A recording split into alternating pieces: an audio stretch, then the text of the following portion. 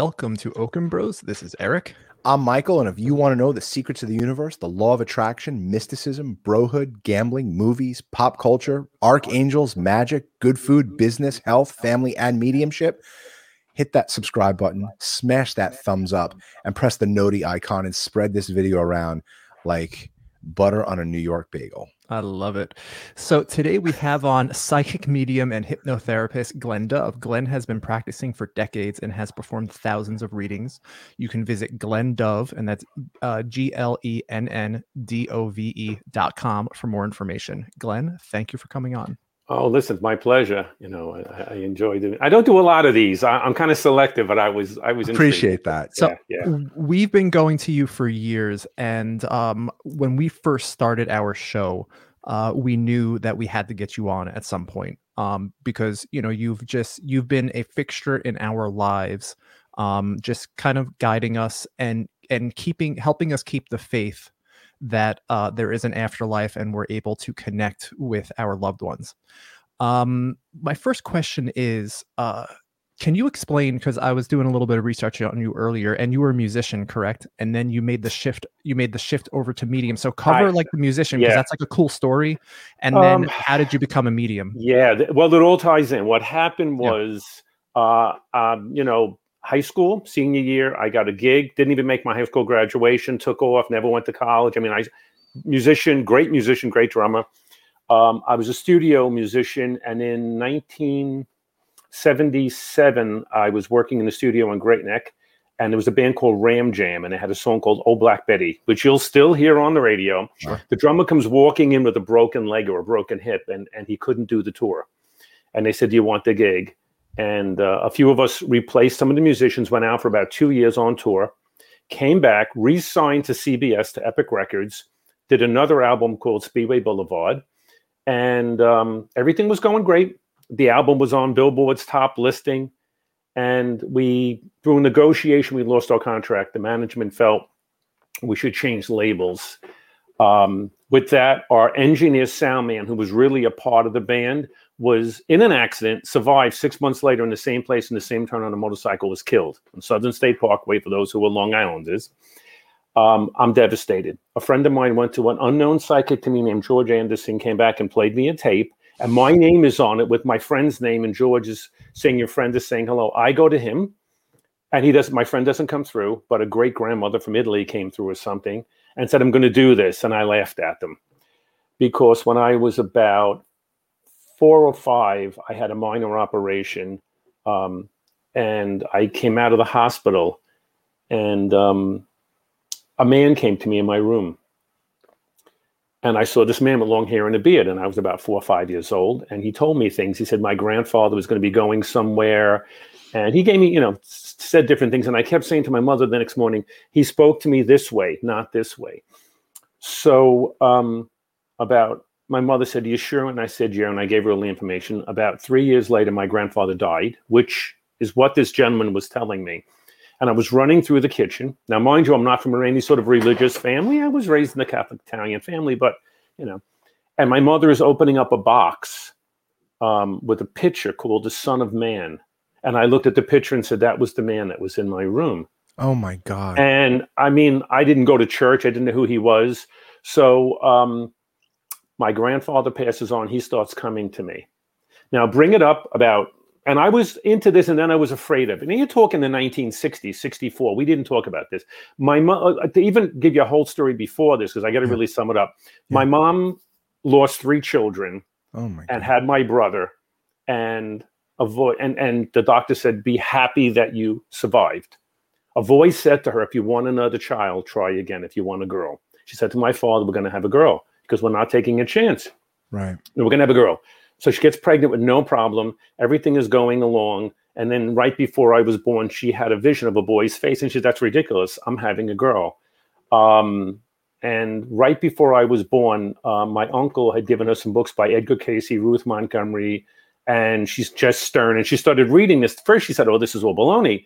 Then she started reading it. So she joined ARE in 1954. I'm born in 55. So when I was born, I came into a house in the 50s that was already attuned to this.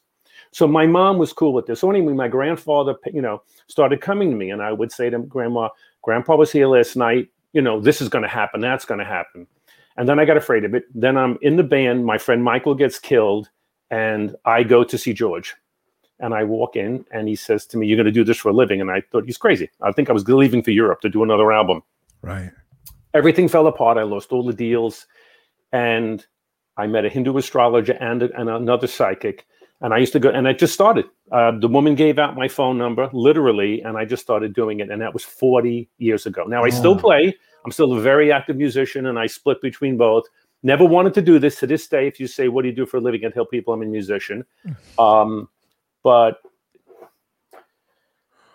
and and there's been a lot of interesting stories where I've had spiritual visits from different people. And I always question, this is a funny story, the George Anderson, the grandfather, Jesus Christ visit.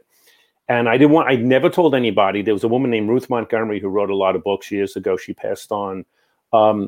She mentioned it to me. I was in communication with her. And one day I walked into George's room for a reading, and he said to me, "Your grandfather's here." And I would never, you don't say a word to him. You just sit there. And I said, he goes, "He just wants you to know you're not crazy. You saw somebody." And I said, "What do you mean?" And then I realized what it was. And I did what I hate that people do to me. I did the poker face, and I sat there and I wasn't going to respond.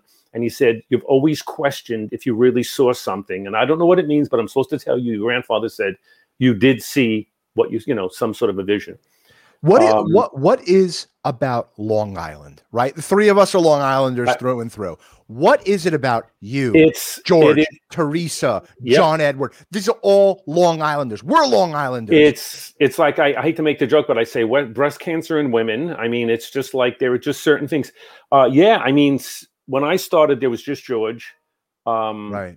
Then years later, I remember John Edward contacted me and we became friends. I haven't seen him in years, but, always kept a good relationship. Right. And then, I mean, like Jeff Wands and Robert, all these different people. And they were, Rob was a client of mine. Yeah. And when I look at the whole country, it's the strangest thing because there's just this little area. Yes. I always make the joke, it's something in the water. No doubt. There must be some type of something cosmic going on. There are vortexes. I don't know. Not that New York is one of them, but there are energy vortexes. And that there are certain places. I felt it in Maui. There are certain places I've gone to in the world and traveled and not knowing. And I've just been to certain countries and places where I just would stop. And I said, it happened to me I was traveling to Sedona about 2 years ago. And we just pulled over for a minute. And I was walking. And we were just walking on a hiking trail, and all of a sudden I got this energy just came at me. And it was like, boom. And I stopped and I turned around, and my wife was a few feet back, and I saw her just stop. And she was staring down, and one of my kids was with me, and he was way ahead. And I see him running, and he stops, and he just turns around. And we all looked at each other. So about a half an hour later, I was in Sedona in a gift shop, and I'm talking to a woman. And I said, a funny thing happened to me when I told she goes, and she mentioned the vortex. So it isn't like I went there with this idea that, okay, I'm looking for it. I had no idea about it. Do you see energy? Do you see energy when like this vortex? Do you feel it, or did you actually see it? I felt it. What happened was I was walking, and it was almost like getting a double espresso or something just hit me. And all of a sudden, I just felt this uplifting clarity. And when I'm not doing readings, I'm not a psychic guy. I don't walk around like I'm psychic. I'm not part of that community. I'm a musician. I'm not. I'm a skeptic. You're a rock star. You're a total rock star. One of my kids has a doctorate like in theoretical physics. He's like a scientist type of guy from MIT, and he's the kind of guy that's like if I talk about this, he just looks at me and he'll go show me the data. Like it's one of those things. How could you have raised? Did you raise somebody who doesn't believe? Listen. I had an interesting experience with. I went to a Hindu astrologer after that whole experience when I was sort of awakening, and he gave me these gem prescriptions and this diet to go on. So I went to a nutritionist and I gave him the diet, and the guy looked at me and said, "Well, this is a diet for somebody that has digestive problems," which I used to have. I used to find that if I would eat heavy meats, and I said, "Well, how can I find out about these gems?" He said, "Read the autobiography of a yogi." I go, "Well, I don't read that Indian crap. I'm not going to read that." And I was in a bookstore, Quest Books in Manhattan, and I'm looking through a book rack. And it's like, the way the shelves are angled, I just saw through 3 different shelving, and I saw a man's face. And I looked at the face, and something was drawing me to him. And I went, no, I don't read anything other than maybe something that would be Christian or Catholic orientated. The next day, I'm at the health food store buying everything he told me to get, because he told me to, eat sprouted bread and cut out meat. And, so I'm buying all this stuff, and I'm spinning the book rack at the register. And the book rack comes to a stop, and that face is staring at me. But this time it said, Autobiography of a Yogi. And I just looked at it. And I grabbed the book and I opened it up. I stepped off the checkout line and I looked in the back and I found a chapter about gems. And I'm standing there reading it. I bought, God, I think every copy in the store, and I used to give it out, not knowing that Steve Jobs did this and George Harrison did this. They both did the same thing. Really? Yeah. I didn't know. What is that? What it's the Autobiography of a Yogi. And the funny thing is, I'm not like Indian culture at the time. So I started to read the guy's book, and I was doing more meditating, and he actually came to me in a vision, and I was walking with him, and I knew I could describe the place I was at, and I remember smelling like as if somebody had eaten curry. When somebody eats that food, and I could feel his hair and his robe blowing against me, and there was another man there, and he pats me and he says, "The phone is going to ring. Don't answer it. I will come to you Christmas Day." And next thing you know, I wake up and the phone is ringing. And I said, was I sleeping? So Christmas Eve, I'm at my brother's house with a very dear friend of mine. And we exchanged gifts. And then we were going to my girlfriend's house. We get to my girlfriend's house and we're exchanging gifts with her. And I look at, now I'm an OCD. So in those days, I wore a Casio watch. You remember those with the calculator? And I used to reset it every 3 or 4 days when I would call the time, because I always love to look at my watch. And when the time goes beep, I want to see the numbers change. So I'm a very precise kind of person. So it's Christmas Eve. Now, mind you, Yogananda said he's coming to me Christmas Day. And I'm sitting there with friends. And my buddy, who just exchanged gifts with me back at my brother's house, hands me a little packet. And he says to me, I go, we exchanged gifts. He goes, oh, this is something I forgot to give you. And it looked like maybe baseball playing cards. So I'm sitting there, everybody's talking and, exchanging gifts. And I ripped the paper off, and it was a little booklet, but it was upside down. And as I turn it over and I go to throw the paper, my watch goes blink, 12:01. Now it's Christmas Day. I look at it and it says The Law of Success by Yogananda. Oh my God. And I realized, oh my God, he came to me. I literally walked out of the house and I couldn't control my emotions. And I said, what's happening? I don't know. And I had one other vision with this guy. I've read a lot of his stuff. It's blown me away. Right. And when I was out in California, I went to a lake shrine that he has ashrams and stuff. And it's funny because I never found that place. And my wife and I, about a year ago, were going down to San Diego. I'm usually in LA in January. And we were driving down and we're in Encinitas, and it said that he had an ashram. I said, let's just stop at the ashram. And we stopped, and I walk up this path, and I'm on the coast looking down, and all of a sudden I look, and there was the scene that I had seen, the house, the slate, the grass, exactly the way it was. And I said to the security guard, they wouldn't let me go. He said that was the house, one of the places where he used to stay when he was out down here. Oh my God. And it was exactly the way it looked. I mean, so I've had different people come along the way and come to me. People often ask me also, that situation with him and my grandfather, I saw it. When I do readings, I get it in thought. Okay. It's just a thought. Like yesterday I was reading to somebody and I kept thinking of my oldest son, and I kept thinking he's out of state. So I said to the lady, what's funny? I have a son who lives in Boston, and his name is Justin. She says, my oldest son lives in Boston. His name is Justin. And it's association. Right. But as I said, this isn't something that I wanted. I seriously, if you said to me, what do you want to do? Put me behind a set of drums. That's, but it's these weird experiences. Clearly there's a future. This drives me nuts because you're the man that came to you when you were young. You said and he said your grandfather's going to pass away, right? Or this yogi saying, I'm going to come to you on Christmas Day. Clearly there is a future. So Eric and I always fight about this. I always say that our life is a screenplay. and everything is mapped out. You don't know what the next page is going to be. You don't know where the story's going to turn. Right. You don't know but your life, birth to death, is mapped out for you here. If you're going to go eat a piece of steak right now, that is Michael's going to go to the kitchen and cook himself a steak. I don't think it's that literal. I think that there is free will. What do you think about? Where do you stand on that? Yeah. Great question. It's funny because I was reading a passage the other day in one of Yogananda's books, and he was eating strawberries in like the Himalayan mountains in Kashmir, and he spit them out. He said they're bitter, and his teacher said, well, years from now, you're going to be in the United States in Boston, and a woman's going to serve them to you, and you're going to love them. And 30 years later, he's sitting in Boston at a table, and this woman says, let me put some cream and milk and sugar on this, and she mashed them up, and he says, these are delicious. And then he remembered 30. How could his teacher have known something that's going to happen? Glenn, I'm going to interrupt you. No, hold on. 10 years ago, I went to you, and my grandmother came through. This was before my dad was still alive. And you said to me, there's going to be a microphone in front of you, and you're going to be wearing headsets, and you're going to be doing very motivational, very, very inspiring stuff. And I'm like, I guess I'm going to be interviewed on a talk show or something. I don't know what you were talking about. My brother and I have a podcast. Yeah, it's the way you described it. I tell people this every day. I say, we're actors on a Broadway show. Yes. Nathan Lane and Matthew Broderick. I've seen them in the Art Couple of Producers, that Broadway show. I could give you 10. The greatest. Okay. So now the people we all connect with, we've acted with before. Mm-hmm.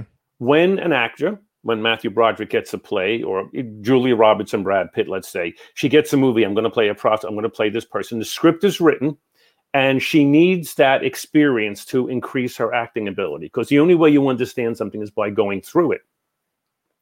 So you're acting out a play, and you have free will. You're driving down a road. I use this analogy to all my Long Island clients. I would say you're driving down Sunrise Highway, and you're going from Belmore to Wantagh to Seaford to Massapequa. And these are all towns for those who don't live in Long Island. Yeah. Right. Or going from Boston to Florida on Interstate 95. You're going to go from Connecticut to New York to New Jersey. So you have to go down that road. There's potholes. There's gas stations. Your free will is what lane you drive in, how fast you drive, who you meet along the way. Are you reckless? Are you cautious? But there are certain things. Now, what about the pothole? If you hit it doing 80, you rip out your front tire. If you're enlightened and you're looking and you're aware and you see it, you slow down. Maybe you go around it. Because I've had things said to me that have happened years way in advance. Right. Astrology, especially. I remember the Hindu astrologer I used to go to. He told my friend his son has to watch being electrocuted when he's 17, and she had like a 1-year-old. We totally forgot about it. When he was 17, there was an accident, and a wire came down from a pole, and the cop had to get him out of the car because he says, "You're lucky we got you out okay, because you almost got electrocuted." There was like a live wire, and this was when the kid was like 17 years old. And then we remembered. I mean, but remember something, in the quantum realm, there is no time. Time is a relative thing. Right. Also, I have dreams, and this is one that was not too long ago. In the morning, I get up. My iPhone, for God knows why, only gives you 9 minutes snooze. I wish I could make it 10, being OCD. But okay. So anyway, I get up in the morning. True story. The alarm goes off. I hit snooze, and I fall back to sleep. Right. I'm now with my wife traveling to California. We always go to Long Beach, not LAX. It's quieter. We get in the car. We go to Trader Joe's, buy some stuff for the room. We go to dinner. I'm looking at the menu. I remember saying to her, oh my God, they have this fish on the lake. When we're having dinner, we go back to the room. We open the hotel room up, and it's my room at my home. And I hear a bell go off, and I wake up, and that's my phone. And it was waking me up. That was 9 minutes. I could give you the conversation we had at dinner. Right. And it was more than, listen, we flew to California 5-6 hours. That's mind blowing. I mean, I could give you the details. So that's why in dreams, I do that too. That's why that's why in 10 minutes in a dream could feel like you had an adventure, because time doesn't exist. So hold on 1 second. So our dreams are when you're in a dream, are you in the afterlife, so to speak? Well, this we're in right now is the dream, as the Indians call it, Maya. Yeah. It's an illusion. It's not real. Well, listen, if you blow up my hand with an electronic microscope, you're going to see pores, skin pores. Blow it up again, you're going to see cells. Blow it up again, you'll eventually get to atoms. Look at an atom. It's about 25% particle, like in 75% space. For all those technical people, I may not be right exactly. You're going to see electrons and protons. You blow those up, 25% particle, 75% space. You blow those up, mesons, photons. Blow those up. Nothing solid so far. And at the end, I think the last smallest particle, God knows, is a quark. And it's just energy. Nothing is solid. So this is not real. This is illusion. And it's everything is frequency. Everything's vibrating at a certain frequency rate. So we're living in the Matrix. Yeah, you know how many times I've seen movies like that, and I think the people that wrote those movies, you know, absolutely. And then there's a point where when you pass, you come out. It's like waking up in the morning from a dream. I'm having a crazy dream. I hit my foot against the wall, and my foot's in pain. I wake up and I go, oh, that was a dream. Not to mention, when you're in a dream, if you're walking through a park, everything that's around you, the wind, the grass you're stepping on, that you're not even thinking about, but it's just you're creating all of it. Mm-hmm. Think about that dream. You could be having a conversation. It could be the fragrance of the room, the food, the sensation of your hand on the desk, something that's not the main focus, but you created that whole dream. Mm-hmm. So I believe that and these incarnations, the reason we do come back, and I obviously believe in reincarnation. And I've had priests in the Catholic religion tell me that they believe. I've obviously almost every religion, I've had priests, rabbis, monks come to me. How do you tell somebody what it's like to say to be married? They will not know unless they get married. Mm-hmm. I know what it's like to have children. My brother has a couple kids. I've taken care of them. I babysat. No, you don't. Where do you have a kid and he wakes up at 3 a.m. and he's coughing? So you need to experience that situation. So we come back and we play all these different roles until you go to the buffet table at a bar mitzvah and you keep going up there until you had enough. Yeah, I'm done. I've eaten all. And that's what happens. So you just keep coming back until you can play every role. And we think we're going to say we're going to become enlightened. You don't become enlightened. You are enlightened and you screw it up. And the analogy, because this is the wrong thing, because you keep thinking if you add content to your life, you're going to get there. You don't get there by adding content. You are like in a movie theater. And it's another analogy I use in all my readings. There's a bulb. Imagine the bulb is the universal consciousness. I don't want to use the word God because I don't want to get into people's individual religion. But if it wasn't on, we wouldn't exist, because if the light wasn't on, there'd be an absence, as they say in black holes. There'd be nothing. Not black. Not that we're alive in the space. There'd be nothing. But the light is on. It shines out and hits the material world, which represents by the screen. Now, we are the light. But then film goes in front, or plastic, and it blocks the light and creates shadows on the screen.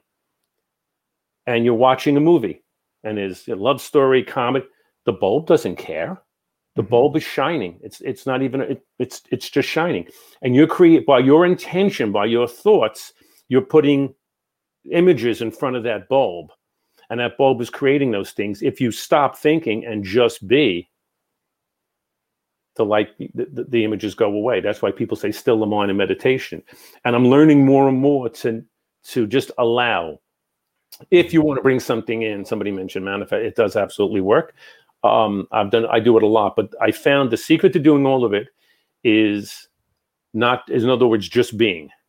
Can you, in a reading, you gave me this incredible thing of, because I'm an author, and you said my books are going to blow up. Well, actually, my dad said it, and you said go into Barnes and Noble. Think about it. Go into Barnes and Noble. What can you explain to our audience? If you don't want to reveal the secret, but like that was mind blowing. That you said there's two things that are guaranteed in life: taxes and this manifestation. Yeah, well, the manifesting works all the time because you're looking at it right now.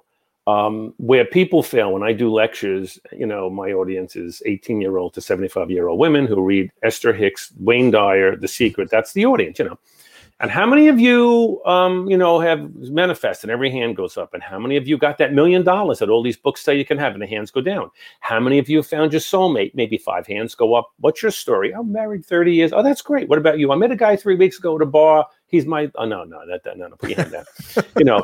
And why does it work sometimes and not others? And this is something that I'm glad people can listen to, and it's been working. Something I was doing some hypnosis work. I do it for regression, but when I was trained, they teach you to help a person quit smoking. But anyway, I was working with somebody to quit smoking, and I'm reading the little chart that I have written ahead of time. You hate cigarette. And as I'm reading it, I'm realizing I'm not saying to the person you're going to quit smoking. I'm saying to them, you're a non-smoker. I'm making a statement and a command. I am. I'm not going to be. You are thin. You're not going. And I always have them perceive that the event has already happened. Mm-hmm. And a while back, one of the guys that writes these books, I stumbled upon it, and I didn't even know that this guy talks about living from the end. So the technique that you would use, and this is, I will guarantee it works all the time, is you must perceive you're already in the situation. Now, you do one thing at a time. If it was a car, a book, whatever. I remember a young kid had, said to me he wanted a car, and I told him, when you lay down at night, you imagine the car, you have the car. You're not going to get it. It's not, you already have it. You can feel the key fob. You could see it in your hand or the keys. And I told him to keep doing this. Well, then he acknowledged to me that he was actually envisioning a 308 GT Ferrari. I said, well, you're 16 years old and you're not going to get a 308 GT. Well, you told me this works. It does. But divine intelligence knows what you need. And what happened was he got a used Honda with 100,000 miles given to him. And he drove for 2 years and then he bought a sports car. So the universe will give you what you need. If a little boy sees his dad's hat and wants it, he'll get a boy's hat. He won't get his father's hat. But it works. Universal some kind, yeah. Yeah, the way that I like to think about it is, you don't have to tell me that I love my kids. I love my kids. You don't have to tell me that that the sun is going to rise tomorrow. I just know. I know that I love my kids, and I know that the sun is going to rise tomorrow. When you think about that for your sports car or for your big house or for your career, where you just know that it's going to happen. I know that this show is going to be huge one day. I know we're going to have 1 million followers. That's how I like to imagine it, the same way as I know I love my kids. I know that the sun is going to set and I know that the sun will rise tomorrow, just because it has to have unwavering doubt. Yeah, but you said something there that I'm going to just put a discrepancy in. Eric, Glenn is saying, live it now. We have 1 million followers on Orkin Bros. Not saying one day it's going to happen. Right. Glenn's saying, well, we have 1 million followers. It's the feeling. In other words, right. That's the secret, okay? Right. When people tell me, I used to wonder why sometimes things will work and why. And then I realized when you do the vision, it doesn't matter what the visualization is. It's the intent or feeling behind it. So what I tell people to do all the time, and I say this every day in every one of my readings, I say, as you're going to bed at night, because at that point, once you go, because if you do it during the day, how many people I see walk out of a church or temple and say, oh, I said a prayer, I hope it works. What? It's baloney. How can it work? Right. You don't. When you go to bed, 3 minutes before you go to sleep, you perceive yourself in the situation. Maybe you want a new house. You're laying in the bed in the new house already. How does it feel? What's the paint smell like? Mm-hmm. I want a relationship. You're laying there and the person's laying next to you. Don't worry what you can envision anything you want. You can envision a Taj Mahal. You might get a 2-bedroom condo. You're going to get what you need. But you must absolutely believe it's already happened. And then you go off to sleep. And then during the day, don't think about it. And I have been finding that it freaks me out. So Michael's got it right. It's already happened. It's already taken place. Mm-hmm. Now remember. Yeah, go ahead. No, with everything too, there's equal and opposite reaction. I get the new car, of course, then I'm parking and I got a scratch on it and I freak out. Anything that is created has to have its both sides, every energy. So nothing is, when people talk about happy, you can't have that. It can't exist. It can only exist. I was watching Star Wars and they were talking about the evil force. It's all the same idea. Yep. So anything you get to, you're always going to have, I got the new house, but then there's a problem with it. That just happens with everything. And It doesn't matter how smart you are, how dumb you are. There's no discrimination as to where you came from or how you were raised, as long as you think the way that you're describing. Right. What happens is the solution is you're the complete. When you can say, I tell people, if you could say to yourself, I am that I am, and you just sit down maybe for 24 hours and repeat it, you'll be enlightened, because you're already enlightened and you're blocking it. So you have a dirty window. And every time you say I am, you're washing the window. And eventually the window is clean. You see this whole scene. The scene was there the whole time. You don't bring this in. Everybody, and first of all, we're all one person. We're not separate. We're thinking we are. It's our perception.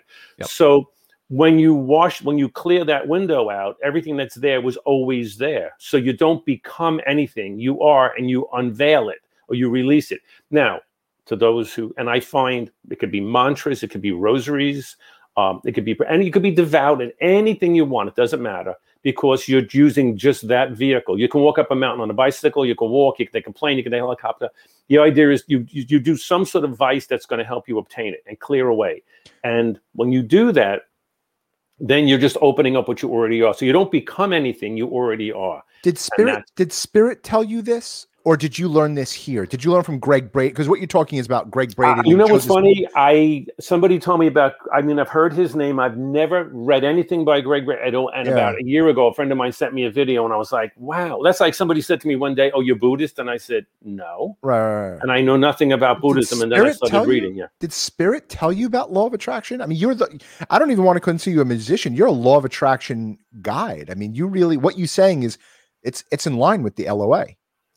Yeah, I mean, it's.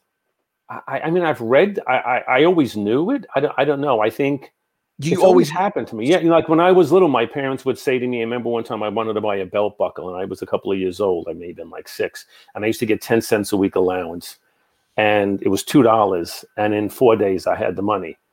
Things came. It's one of those things where when I want to do something, if I allow it.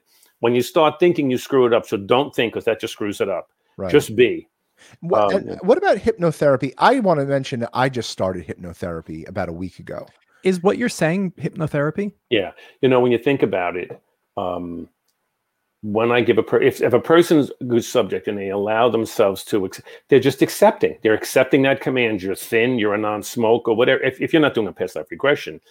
And when you accept that, message, that's it.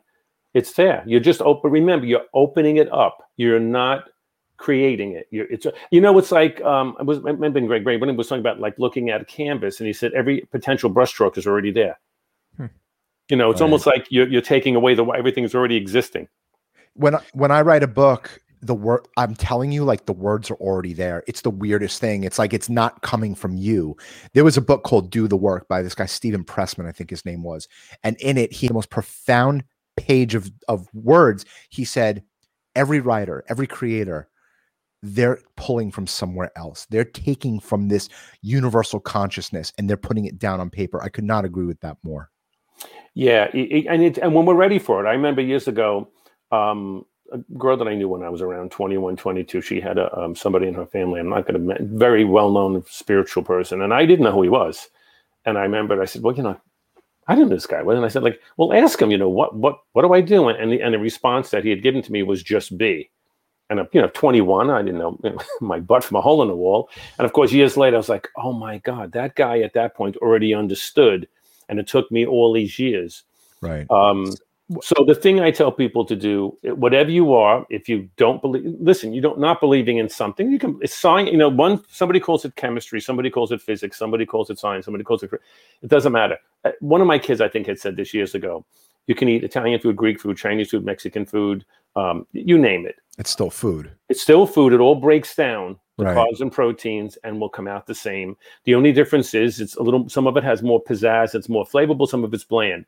But the idea is, any religion and almost any path will get you there. It's just a matter of staying with it and working at it. So, and that's the trick. You say, someone's going to wish for $1 million, or we're going to wish for, we're going to say I have 1 million followers just as a, for instance, you still have to work for it. Oh, absolutely. And the other thing is, you have karma. So what you did in 8th grade tells me what classes you have to take in 9th. So when you get into 9th grade, you might have to take that, that modified English class, but it may be in math you're in advanced. That's due to, like when I go to the doctor today, over the last year with the pandemic, I've not been working out as much as I was. So he might say you put on 10 pounds. Maybe your cholesterol's up, whatever. Okay, I can correct that. But you have karma. You're taking baggage with you. So people, you may have come back and maybe money has been in the way before and it's blocked you. Many people, I hate saying this, but in my life, all of the greatest lessons I've learned are the things that have ripped my life apart. Yep. When I lost, when the band fell apart, when my friend was, when I go back and I think the major times are the hardest times where I was in the most pain and suffering, I don't go back and think of I think of happy times, but we choose a path. So that's basically who you are. So if you're coming back and you can increase your money, but you could get 1 million. Well, 1 million followers, yes, but some people, like maybe they want to be a billionaire. That would have to be something probably comically with it. Listen, if you're 6'5", you can play basketball, volleyball, and tennis. You're not going to be a jockey. If you're 4 foot tall and you want to be in sports, yes, you're going to be So you got to realize there's some such things thing that as are predetermined. natural ability still matters. Yeah, I mean, Yeah. it's a combination. It's a very deep. I mean, I could go on for days. It's a very, very deep subject. But there is a certain. I mean, there are people that I've met and situations that have happened in my life that I've learned now that I look back and I'm thinking is some divine intelligence had to have. And it's like a chess game where I can't play chess because I can't think 8 moves ahead.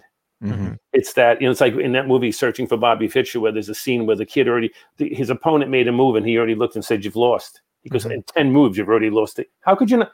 Because he's already. So we have those moves are all set up. And you have free will. I can go for Starbucks and not Dunkin' Donuts. I could go into a bar, get drunk, come out and get a DWI. But basically, if I'm on Sunrise Highway, I'm not going to be on the Long Island Expressway. You're going east. Right. So some things are predetermined. Some things have to happen. You can lessen the severity of karma through spiritual growth. You may still hit the pottle, but you might hit it doing 10 miles an hour, and not 80.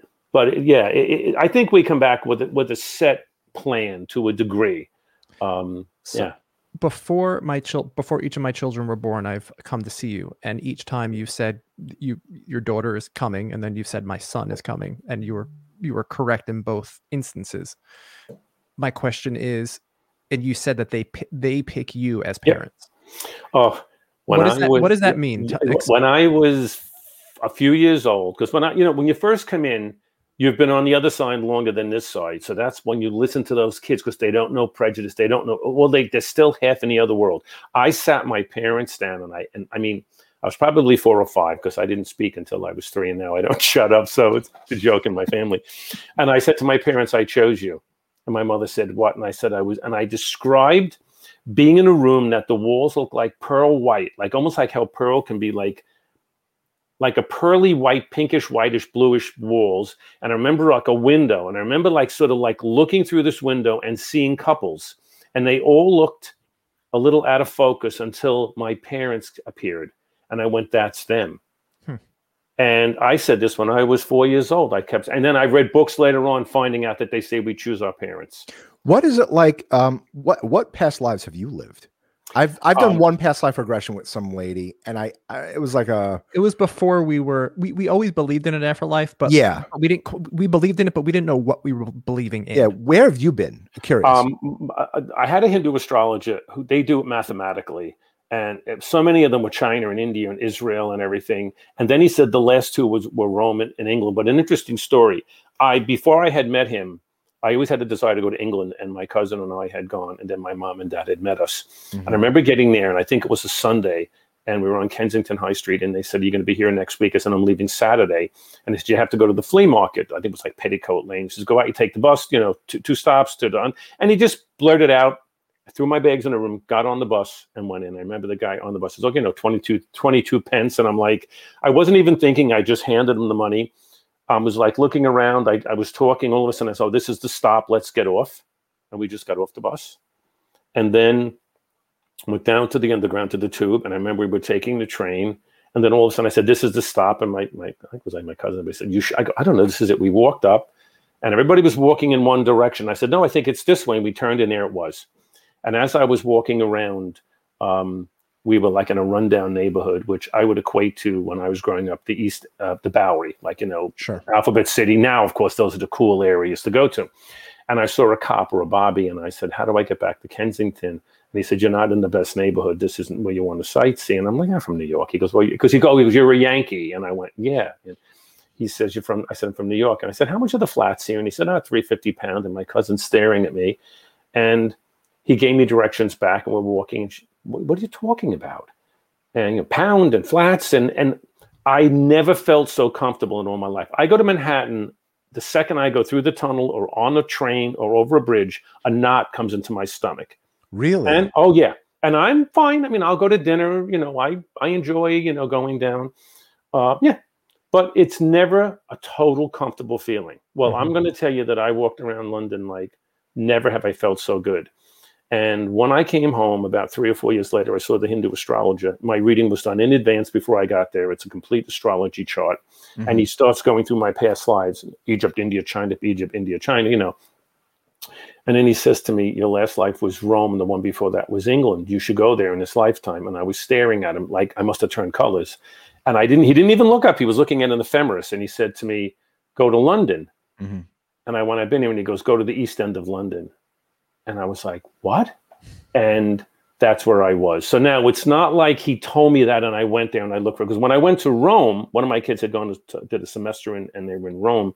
Mm-hmm. And I went to visit. The same thing happened.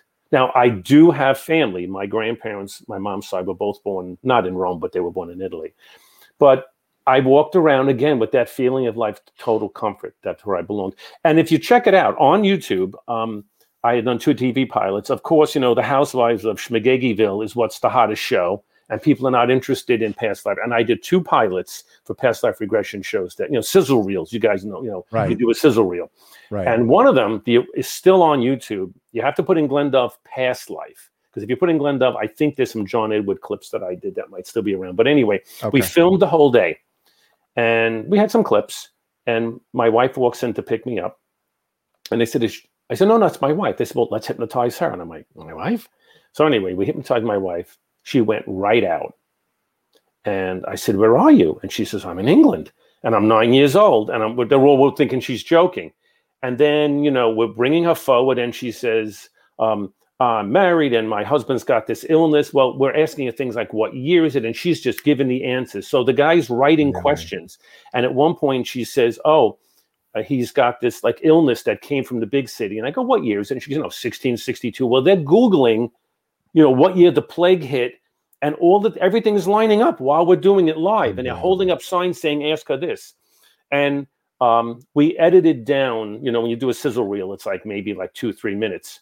Right. And it's interesting because, my wife's half Chinese and Norwegian, and she's not English. And there's no history of it. And yet she was giving dates and years. And even if you look at the sizzle reel, which is only a couple minutes, we were both like blown away. Right. And I didn't think she's not the psychic kind of person to go, she's going to be a great subject. And she was a great subject. Some people are, some are not, it's. How do you do your past life regressions for your clients? I do a classic induction, which is a long induction, which is like, you sit there for like 15 minutes, you're relaxing your muscles, and then I usually bring them down a hallway and I have them select a door. And some people get nothing. Some people, I see them crying. I see that, rapid eye movement. It depends. But I do a classic hypnosis induction. And what do you say to Eric, I want to ask a question. What do you say to the haters? What do you say to people who go, this is just like, I don't even want to call your son a hater, but he's like, show me the data. Like, you told us we were going to have a podcast 10 years before I even said the word podcast. Like, what do you say to people going, "No, dude, it's real. There's no such thing as well, think about this. 40 years ago, I didn't have computer. Now the new thing is, you looked me up, you Googled me. Right. Well, you Google me, okay? And I'm a public figure. So my bio is online and there's stories about me. But when I went to George and he gave me a name and it meant nothing to me, and I said, "It means nothing." And he kept insisting. And then I think he had said something about Sicily. And I said, "No, my family's not from Sicily." When I got home, the name was my grandmother's, my mother's grandmother, my grandfather's mother, who died before my mother was born. And it was her name. And my mother said she didn't even know her, but that was the name. The interesting thing was we said, she was born in Avellino. And I started to research with the family to find out that she was born in Sicily. And then they arranged a marriage when she was 15. So he just found that on Facebook. He just found that on Facebook. But the thing is, but that's what I'm saying. 40 years ago, I didn't have a computer. So people go, listen, you could guess, maybe, but when someone says this is going to happen in 2 years, that's the point I'm getting to, because everybody says, you could, and they hop upon, you said this name and that name. Forget the names. I'm talking about events. When someone says you're going to do this. Right. And my mom had been to a woman when my grandfather died in 1963. Right. I wasn't playing drums yet. And she said to my mother, "Your son is going to work in this field," but she called me Mr. Rhythm. And then she said, and I just found I'm cleaning up my mother's room. I found it on reel-to-reel tape. I have to get this transferred. And she said my brother would be artist and I was going to be Mr. Rhythm. That year I was selected to do PBS dance shows, and I was mortified because back in 1964, who wanted to be a dancer? And I wanted to be a drummer. So that year I started drumming. And I had done some dancing shows, and I wasn't even playing in those days. So, that's, my mom just sat there and she described my grandfather who had passed on. And he used to come to me all the time. And he would say things. So, and listen, in the room, we're all sitting and watching this right now. 106.7 is playing light FM music. Netflix is on. Why? Everything is on right now. We just don't see it. You couldn't, if you heard everything, it would be like Bruce Almighty. You'd be sitting in a room and hearing things. So you're only going to hear things that the human ears can hear. Close the ears, shut the eyes, and the spirit or the real you, that's capable of hearing the higher frequency. It's just dimension. It's not heaven. Well, not the way I call it. I always say to the Catholics or Christians, I think it was like Jesus said, seek ye first the kingdom of heaven and all things shall come to you. Mm-hmm. The kingdom of heaven lies within. He's talking about self-realization, consciousness, peeling away the layers through prayer or whatever, good living, and you're becoming more enlightened. I'm talking about the spirit plane, which is in this room right now at another frequency or another dimension. So it was 106.7. My iPhone is on 800 megahertz or your Android. It's on. There's conversations. I discovered this years ago when my friend gave me a scanner. We used to be into radios. And he gave me this scanner. And I used to turn it on. I could get the police department, the fire department, the taxi cabs, TVs. And all of a sudden, I started hearing my neighbor's phone calls because in those days, we had cordless phones, 49 megahertz cordless phones. And I would hear hundreds of conversations while I'm sitting in my room. It's the same thing. All of it's just in the atmosphere. Everything's energy. It's all frequency. What would you tell an exercise for somebody who wants to be more intuitive, but doesn't hear anything? Well, it's just like it's like anything else. Like I see some people can jog twice, and all of a sudden they look ripped, and some people work out forever. It's the consistency with it. I mean, I can go back to playing the drums. I mean, I always had teachers that looked at me and said, "You're a natural," but I'm playing 56 years now, so it's muscle memory. But it's the repetition of just doing it every day, and stress the fact you should spend a few minutes in silence, reading something. Remember, since everything in your life is programmed. What you're reading, what you're watching, think about that. What you're watching before you go to sleep, what books you read, that's all programming. And that, that makes a difference. But you go onto your computer, you type in Gmail, you don't go to AOL. So whatever you put into your subconscious, that's where it's going to bring you to. Glenn, what do you do when you go into Starbucks and you're talking to the barista and their grandmother's there? And the grandmother's coming through and saying, tell my granddaughter, It's interesting because I tend to when I have an office, as I said, I just have a new one down the block now, which is great because I can walk to work. I try to keep a room that I only use for the readings. And when I'm done, I kind of shut it off. And very rarely, I know some other psychics, I'm not going to speak for them, but some of the famous ones we know that I've talked to and I've been out with them and they'll go, they see that. I tend to shut it down. I did have it happen once. I was getting a set of tires put on my car and I was sitting next to this woman and her husband was sitting there. And I wanted to look at her and say, your husband's right here. And I said to myself, I can't do that. I don't always get it. I'm not, I kind of shut it off when I don't go into my mindset is for readings. I kind of detach from it. And now that it's been 40 years, I'm also getting to that point that it's not burnout, but it's just, some people don't listen. And I'm just getting to the point that I have less patience. Not that I have less patience with my people, but I used to get very upset when they would say, my husband kind of believes. No, he doesn't. You can't be kind of pregnant. You either believe it or you don't, or maybe he's afraid of it. I used to want everybody to, and I'm to the point now that I realize I'm going to be right in the end. Listen, there were people that thought the world was flat. And they believed it was flat. They still do. Right. The flat life, right? Okay. Belief has nothing to do. In other words, or the laws of gravity existed before Sir Isaac Newton discovered them just as well as after. So belief has no bearing on the truth. So I've come to the point that I'm just not going to change certain people, just change myself. Right. And it's experience. You have to go through it. But when people say, I want to be psychic, I go, no, you want to be spiritual. Psychic is a side effect of being spiritual. You want to be healthy, you eat good food, and then the side effect is being healthy. So by meditation, prayer, and I don't care if you're religious, you're devout, it doesn't matter. Just developing that side of yourself. And we'll go through many, many, many incarnations. You just keep coming back until each incarnation you take something with you from the life before. You wonder why Mozart at age 8 could walk. He used to sit outside his sister's piano lesson. My uncle had a doctorate in music history, so he used to tell me these stories. And Mozart would walk in after her lesson and sit and play the lesson completely. That had to be something he developed in a prior incarnation. I've raised well, I have my loving stepson, but I have my 3 biological who, they lived with me. I made sure they had the same food, the same cookies. I mean, I would cut cookies with a micrometer. Everything had to be the same shirts, the same jeans. Nobody got something the other one didn't get. I have 3 individual kids that are so different. Right. Mm-hmm. One's a musician, one's a social worker, tennis pro, they all came from the same household, because it's like 3 seeds. You put them in the ground, you water them, but one is a daffodil, one is a rose, and one is a lily. They look the same in the beginning. Mm-hmm. So we all come back with a little DNA karma, and we come back for a specific reason. That. Yeah, DNA karma is cool. Yeah, so you can get money, you can increase money in your life, but if you came back for a specific reason, I don't want to put a cap on it, but if there's a God in the sky, and this is my argument that I always give people, I watch TV and I see, at this point, I'll say Bezos. I used to say Gates, who's born the day before me. Bezos 150 billion right now. The next commercial, it's either the Shriners, North Shore Animal League, or St. Jude's. 60 cents a day, $19 a month, feed a child. Okay, so God is up there letting, right. Or here's an example. Somebody in my family goes into NYPD and makes 40,000 or whatever they make, 42,000 a year. Getting kind of roughed up a little bit these days. But if they would just be an actor, they can make $1 million an episode. Right. And I always go crazy when I see an actor say, yeah, I went down, I'm going to play an Army man. So I went down to the Army barracks and I talked to the Army guys so I could get a feel. Now, don't get me wrong. I understand. I'm not an actor and I couldn't act if I tried it. Right. But I mean, there's a person that's going to make $100,000 to do a shoot for 2 hours. And there's a guy putting his life on the line, getting blown up in Afghanistan. I'm not begrudging, because each of us choose a path. But the idea is that we come in for a specific reason.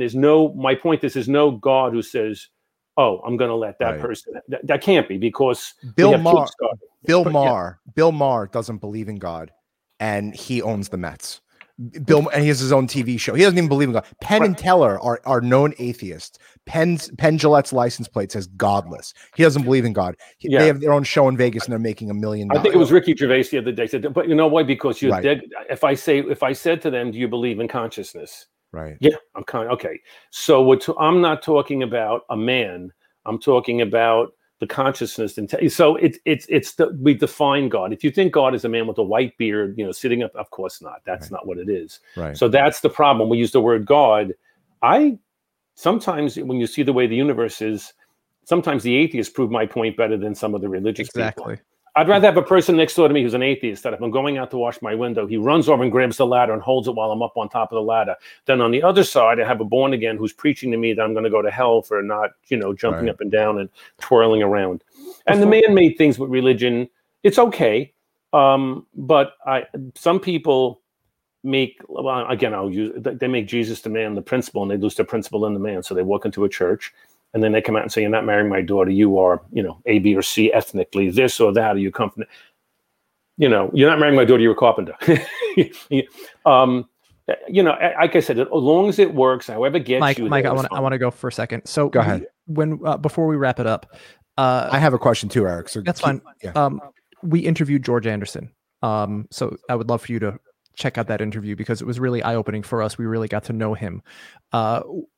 When our father passed away, we went to George, and our father came through and said, archangels are real. You stole my question. Pray to the archangels. It's real.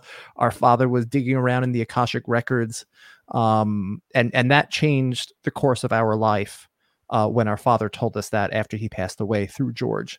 What are your thoughts on archangels, Akashic records, magic with a K, the whole 9 yards?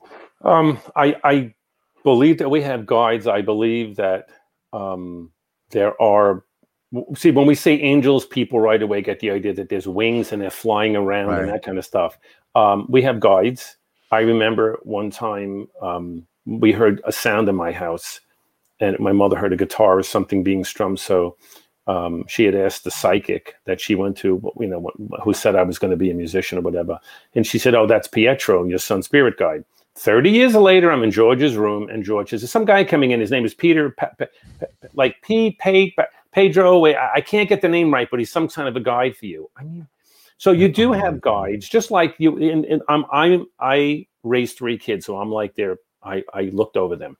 And then as they went to school, they had guidance counselors and they had teachers. So we have people, they don't do it for us, but I do believe in prayer. But what happens is each of us see life through a specific set of tinted glasses. And there's nothing wrong with that. It's like the person saying, no, I'm into Italian food. The other one says, no, I'm into Mexican food. All of those foods will work. So yes, there are guides. There are, if you want to call them archangels, highly developed spirits. If you take on a cause, when you take interest in something, there are guides on the other side that will sort of come into your life. So if you really start to develop yourself, there are people, just like on this side, if you get really good at tennis, a great tennis pro may come along and take you on as a student. Mm-hmm. So, yeah, but I do believe I have the utmost respect for George out of anybody I've ever seen. I unfortunately, I think he sort of keeps a lower profile. He's just one of my favorites. You know, to this day and age, I go for a slice of pizza and like in a Geno's, and there's a sign up, you know, psychic medium Wednesday night. I'm like, what? You know, that's what this has come to. Right. And I've been backing off more and more. I don't even do a lot of these shows because I'm to the point now that I'm just starting to like, I feel like Obi-Wan going off into the woods, you know, into the mountains. It's hard to do anything for 40 years. So I commend you for going it for long as hard as you did. Yeah, I don't think I would have lasted this long if I would have pushed it. Once or twice, I did do a couple of pilots and stuff like that and things I believed in. But I just, like when I put on TV and I see where the world is going, and I'm not political. I stay out of the political arena. Same. But I mean, some of the stuff that I'm looking is just, I want to go like into the mountains someplace and run away. I get it. George talks like that too. George says the same thing. So Glenn, we got 3 drummers talking to each other right now. Okay. So Eric and I played. Eric's much better than me. Hold on. What are you doing, Eric? See, I got an antique drum there. I got my Zildjian cymbal, my bongos. If you could, I mean, I'm packing right now, but if you saw my living room right now, there are 7 DW drum sets sitting in my living room, and they were all set up at the same time. Right now, they're packed up. Yeah. Along with 10, 20, 30, 40-inch Paiste gongs hanging, razors. I mean, it's just like my wife.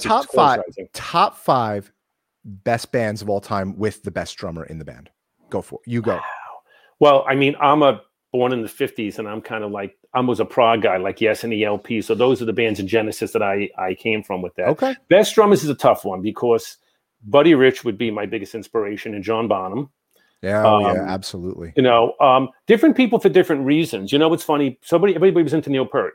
And I said to somebody the other day, I go, well, Neil didn't knock me out as much as a drummer. And the guy was like, I said, first of all, him and I ride the same motorcycle. I do all my traveling, thanks to my wife, because she's pushed me to do this. But I do a lot of my vacationing, all of it, on a BMW GS motorcycle through mountains. Just like Neil Peart did. Yeah, what happened was I didn't know who Peart was. And I was doing a show one time in Chicago, and the guy walked up to me and said, oh, you're into Neil Peart? And I said, who? And this was, I had this big chrome Slingerland set with bells and gongs, and I came back. So there's so many things that he did that I parallel with, but I'm more into him for his philosophy and his lifestyle and that aspect more than just his. Some people impress me because of other aspects of their life, not just their playing. There's a lot. You know, Chick Corea just started. It's funny. Lenny White. Oh my God, there was a time there where like Lenny, I go into spurts where I just get into certain people. But I'm playing about 55, 56 years. Oh my God. So I literally, everywhere I go, there's either, I used to have my grandmother sew on my pants a little extra pocket to carry sticks. I walk around almost all day with sticks. If you walk out of my office after reading, there's a pen next to me, they're out and I'm practicing. Really? It's just an obsession. Yeah. That's. Do you know Danny Carey from Tool? Yes, of course. Okay. Yeah. He's my number one. You know, if you're not going to play drums like Danny Carey, in my opinion, I'd probably say Vinnie Colaiuta. And you know what's funny? It's not just technical. Like you get guys like Thomas Lang and Virgil Donati who are like just. Sometimes I want to give up playing when I see them. Right. But if you say to some of the greatest drummers, who's the greatest drummer? I guarantee within the top 5, you're going to hear Steve Gadd. And if you see Steve Gadd, Steve is a pocket guy. He just goes in and lays it down. He knows how to play. So it would be like you have to know. I think it was Basie's band. It's like they say it's just as important what you don't play as much as what you do. So when you have a white piece of paper and you put a dot on it, it's the space around the dot, or it's the space between the notes that makes it. You know, when you have space, it's the space between the notes that gives it volume and gives it style. So it's not about how fast you can play. It's about, you know, and it's also what you're going for, because a lot of young. Was it the other day? I was reading J.R. Robinson is probably the most recorded drummer in history, and If you wouldn't believe how, I guarantee on a daily basis you'll hear him and you don't know it. And some guy goes, "Oh man, he stinks." So he's not playing that fit. It's not about that, but it's on that I am literally day and night obsessed with. I mean, I love it. I would love to. You should life and drums kind of intersect. 100%. You should take your phone and record yourself playing drums and put it to glendove.com or something. That is so like. I said Eric, you should play like an unbelievable beat and then like throw in some like law of attraction stuff, right? And like some spiritual. Your children chose you. You know, it's interesting. And my son, I didn't want anybody in the business, and my middle son is a musician, professional musician. But I like cracked the whip and I made him go to school, and then he's got degrees, and he's academically, like way above me, and. It's interesting because he's really, really, he's out there with it, because I was never the greatest sight reader. So all the things I didn't do, I made him do. Sure, that's amazing. Yeah, because I didn't want my kids to be music. I didn't push them with that. But that's my life. I mean, I literally, it's all day long. I get up in the morning and as I'm coming down, I live in Esplanade, so I go to all these different levels. I walk through my music room, I grab my sticks first thing, and I always do a couple of rooms, and I put them down, go down, have breakfast, get ready for work. I just, all day long, I have a pad I strap to my ankle and my leg in the car, and my wife goes in shopping. I'm out there to this day, and I'm still doing that. Do you tap it? Because I tap all the time, and my wife's like, "Stop doing that, please." Like I'm tapping, and I'm doing 311 taps, and I'm trying to pretend to be I'm a Danny Carey tapper, and I'm nothing like them, but like. I drive my wife nuts with tapping, but I gotta tell you. No, I mean, it's just, since I'm OCD, like I was working with an Emerson Lake and Palmer tribute band, and that isn't something like to pick up like the Beatles, and I had to play every note for note from, let's say, Carnival 9 and stuff, and of course I went out and got a stainless steel drum set with when I do something, I've always been 100% like I have to get into it. So whatever I'm doing, I'm like a gearhead. I mean, it's got to be, I just wish I could go off into the mountains, have my drums, and just play. That's my mom bought me when I was a teenager. She bought me steel drums. So Eric went reggae. But listen, everybody, thanks for tuning in. Glenn, thank you for coming on Broken Bros, man. Really appreciate you. Really appreciate you coming on. Everybody, hit up glendove.com, psychic, medium, hypnotherapy. Where can everyone find you, Glenn? We've been going to him for glendove.com. I mean, like I said, we just, like I said, it was just sprung on me in the last couple of weeks that the place I had been working, the Healing Grotto, many people know me from there. There was a soul cave, and I had an office in the place. I don't know what happened, whether it's somebody. I think a doctor's taking the place over. So now I'm working. I'm switching more to the online phone readings. So I do still see there are still some in-person readings left. Right now, they're in Baldwin at a chiropractic office, and I hope to be in the next year. I might be going back and forth between down south and up here, but. Just the number, the 516-223-2567. That's on the website. And somebody in the office will tell you what's available. And everyone listening to this right now, get a reading with Glenn. It will change your life. I recommend Glenn Dove to everybody. Everybody that is interested in spirituality, connecting with the afterlife. I always say, call Glenn Dove. He gives a great reading, great experience. And there truly is life after Glenn Dove and then life after Glenn Dove. Where life before Glenn. Life before and then life after. Well, where energy is not destroyed. Think about that. That my son, you burn energy is never destroyed. It might go from carbon to hydrogen. So, we don't die. That's the bottom line. Love it. Everybody, please like, subscribe, share this interview. We appreciate everyone tuning in. Hang out for 2 seconds. Yep. Glenn, and we're going to sign off Thanks for tuning in, everybody. See you next time.